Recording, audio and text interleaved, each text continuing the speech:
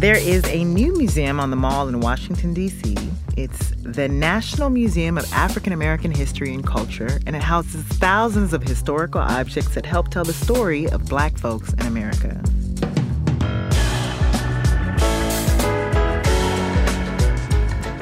In covering the museum's opening, the Washington Post invited people from all over the country to submit photos of their own historical objects, things that tell their own personal and family stories of Black history.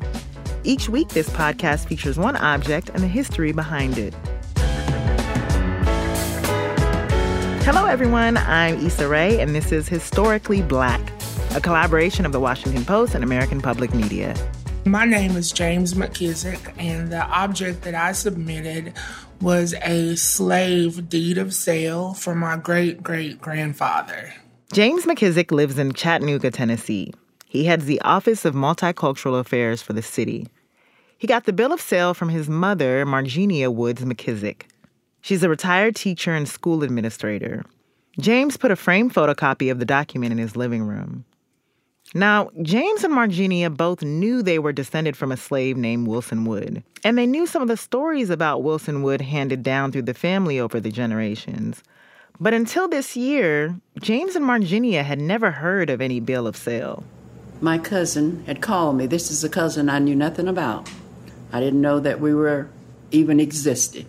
She had talked with my cousins that live still out in Meigs County, in Decatur, Tennessee. And they had given her my name to call to get more information on the family.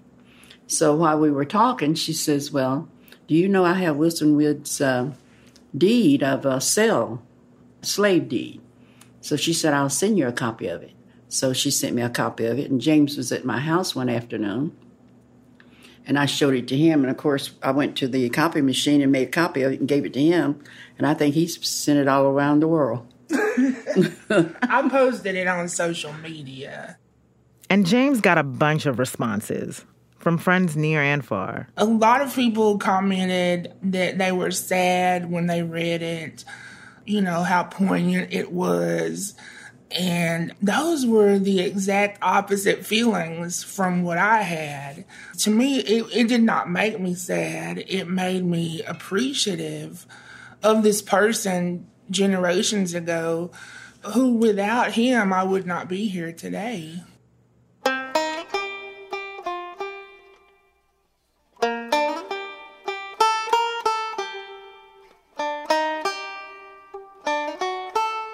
For many African Americans who try to map their family trees, the branches stop short when it comes to slavery times. Families of European origin can often rely on a lot of different documents to trace their lineage. There are birth certificates, land deeds, military service records, immigration papers, and census results. They can use old letters and diaries and portraits to get a sense of their forebears. But historian Jessica Johnson of Johns Hopkins University says that Black families often have to piece together fragments of information from bills of sale or slave inventories. And these can be cold, unhelpful documents. What you have are just the description of people and of bodies. Negro girl, Negro woman, Negro man. The other reality is that even names changed a lot over the course of an enslaved person's life. Their name might change 2 or 3 times depending on the owner's desire to change the name, you know, and that's a difficult reality to face when you're facing the documents. According to family records, Wilson was born around 1815 in Virginia. His father was also his owner, a white man named William Wilson Wood. Wilson's mother was a slave named Mary. Slave owners did have carte blanche to engage in sexual, intimate interactions with their slaves. You have cases where slave owners are engaging in rape and sexual assault and all kinds of activities. In some cases, you have maybe more long-term partnerships or intimate interactions between slave owners and enslaved women. And those cases, you do have moments, have instances where the offspring, the children, are given the name of slave owners. So, Wilson Wood was owned by his own biological father, William Wilson Wood. In 1838, William Wood moved his white wife and their family and their slave Wilson to Tennessee. Nothing is known about what happened to Mary. William Wood bought land and began farming. Wilson was a laborer and a blacksmith on the farm. William Wood died in 1861. The bill of sale for Wilson is dated September of the same year. 2 months earlier, Tennessee lawmakers voted to secede from the Union, in part to protect the institution of slavery. The bill of sale transfers ownership of a, quote, Negro man-slave named Wilson. No price is given. The new owner? William's brother Samuel. In other words, Wilson's biological uncle. His name was Wood, too. That's where he got his last name from, his master. Because he didn't have a last name. He was just Wilson, a male slave Wilson. So to me, that was historic because then you can see where the family name came from, too. It is likely that Wilson got his freedom in 1864. The Civil War was still raging, but Tennessee was under Union control. Abraham Lincoln had issued the Emancipation Proclamation the year before. In October of '64, Tennessee's military governor, Andrew Johnson, declared all slaves in the state free. 3 years after being emancipated, Wilson Wood did something remarkable. He bought a 160-acre farm. And I'm sure the reason they sold it to him because it was right on the Tennessee River, and during that time, you get all that flood. So people didn't like to be around the river then, but now they love being around the river. So it's just amazing. Historian Jessica Johnson says it was unusual for a recently freed slave to buy a farm. That suggests to me that there are all kinds of interesting stories that might be told about the experience of Wilson Wood as an enslaved person. The farm was in Meigs County, about 50 miles northeast of Chattanooga. Wilson bought the land for $1,500. That's about $27,000 in today's money. Did Wilson somehow make and save up that money as a slave? Did he get other emancipated slaves to pool their resources? Did the white family that owned him and was related to him help him purchase the farm? Without more documents, we may never know. But the 1870 federal census shows that Wilson, a farmer aged 55, and his wife Sarah had 11 children in the household.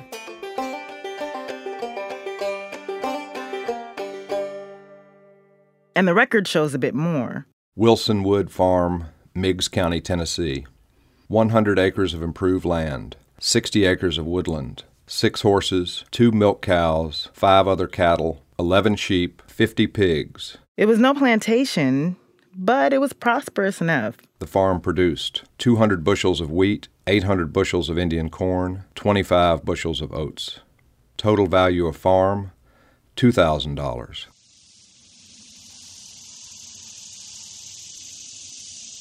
Much of Wilson Wood's land is still in the family. In a grassy clearing in a forested part of the farm, you'll find the family cemetery. There are recent headstones with shiny marble faces and ancient markers with the names all worn off. Wilson's great-granddaughter, Marginia, leads the way. That's Wilson's right there.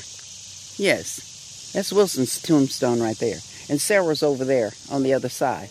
And these right here are, from here back up this way, are Wilson's grandchildren and great-grandchildren. The family plot is sheltered by red oak, white pine, and cedar. Locusts buzz in the trees. Joining Marginia at the cemetery are her cousins Booker T. and Chancel Woods. The Wood family name got an S added to the end along the way. Woods. There are dozens of headstones in this 2-acre patch. Some headstones tell a sad story. Not all of Marginia's cousins survived childhood. Your mother had twins, too. Twins, yeah. Twice. Twice. And a set of triplets. Lord, have mercy. That's now, why I was talking the about second, are you a twin? No. And you're not a twin? Howard is a twin. Howard. And Harold.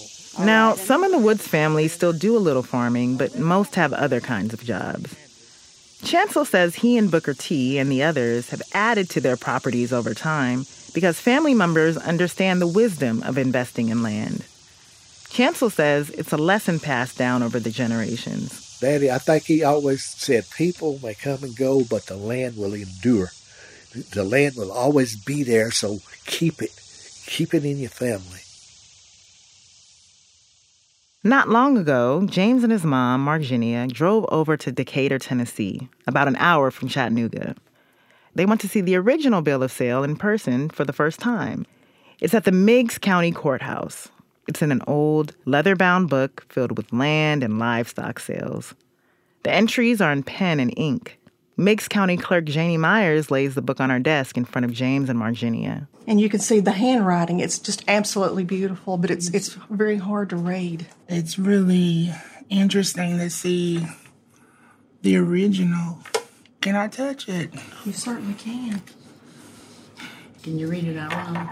I think it says, then was a bill of sale from William Wood to Samuel O. Wood for one Negro man named Wilson, dated the 26th day of October, 1861. Duly proven before me, clerk of the county court of said county, by Joseph Witt, that he was personally acquainted with the said William Wood, and that he saw him sign and heard him acknowledge that he had executed said bill of sale, given under my hand at office in Decatur. Joseph T. Russell, clerk. I've been here for 22 years, and I didn't realize what was in the books. And to see that, it was a shock. It just makes me wonder what it was like for him, though. Well, I'm sure they were used to it because they'd been moved around and sold, so it probably became a part of their life.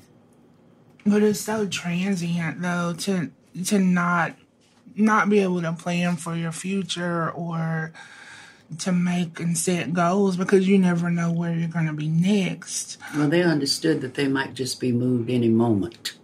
They might just be moved, killed, anything. So they had that in their heart and in their mind. That just like we know today that danger wouldn't come to us, but they knew that they could expect anything out of life. But it also might be why he worked and, purchased land. Well, then after he was right, free, after he was says, free. I'm going to make sure that my children and ancestors will have a better life. Yeah.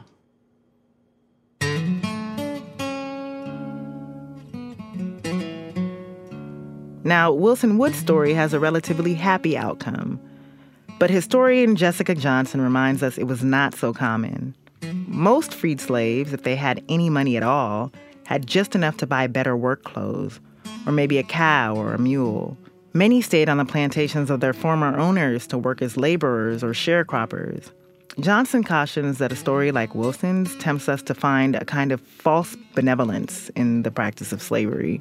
Wilson was still, until emancipation came, a slave. And that means that somebody else owned him, owned rights to his labor, owned rights to his person, his body, owned rights to, if he's fathering children with another enslaved woman, owns rights to their children. And that is a fundamentally terrifying and terrible experience. That's the chattel principle. That is the principle of bondage. And it's important that we keep that in mind.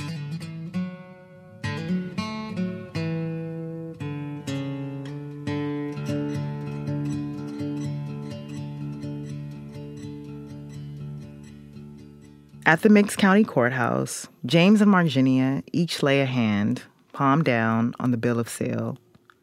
It's a small gesture of connection with their ancestor, Wilson Wood. In the same registry book, Clerk Janie Myers found and flagged a number of other bills of sale for slaves. One was for, quote, a Negro girl, Rebecca. One just says 2 children. So, in a way, James and Marginia can count themselves fortunate that Wilson's name was written down at all, and that the document survived. When I first saw this, I became sad. Almost shed some tears, but then I realized that I'm still on the shoulders of those people in the past. And I'm what I am today because of them. Well, I actually have enjoyed seeing the real thing and touching it. I'm still amazed that he made it through and got land and had families. And it's also amazing to me that a family, especially a black family, can hold on to land for over 150 years. And I'm a little bit saddened because I'm not sure if my generation will continue to value it and hold on to it. But I think that Wilson would be proud of us if he met us today. James Harwick Woods McKissick, the great-great-grandson of a freed slave named Wilson Wood, and his mother, Marginia Woods McKissick, Wilson's great-granddaughter in Meigs County, Tennessee.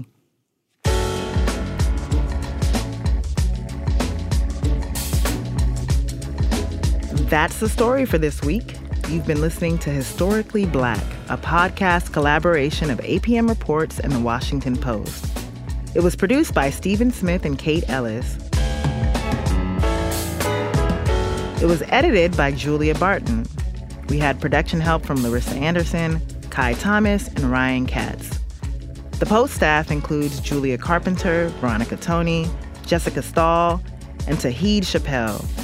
Our theme music is by X144. If you want to contribute to our online museum of objects from African American history, go to WashingtonPost.com/historicallyblack. We'll be back next week. I'm Issa Rae.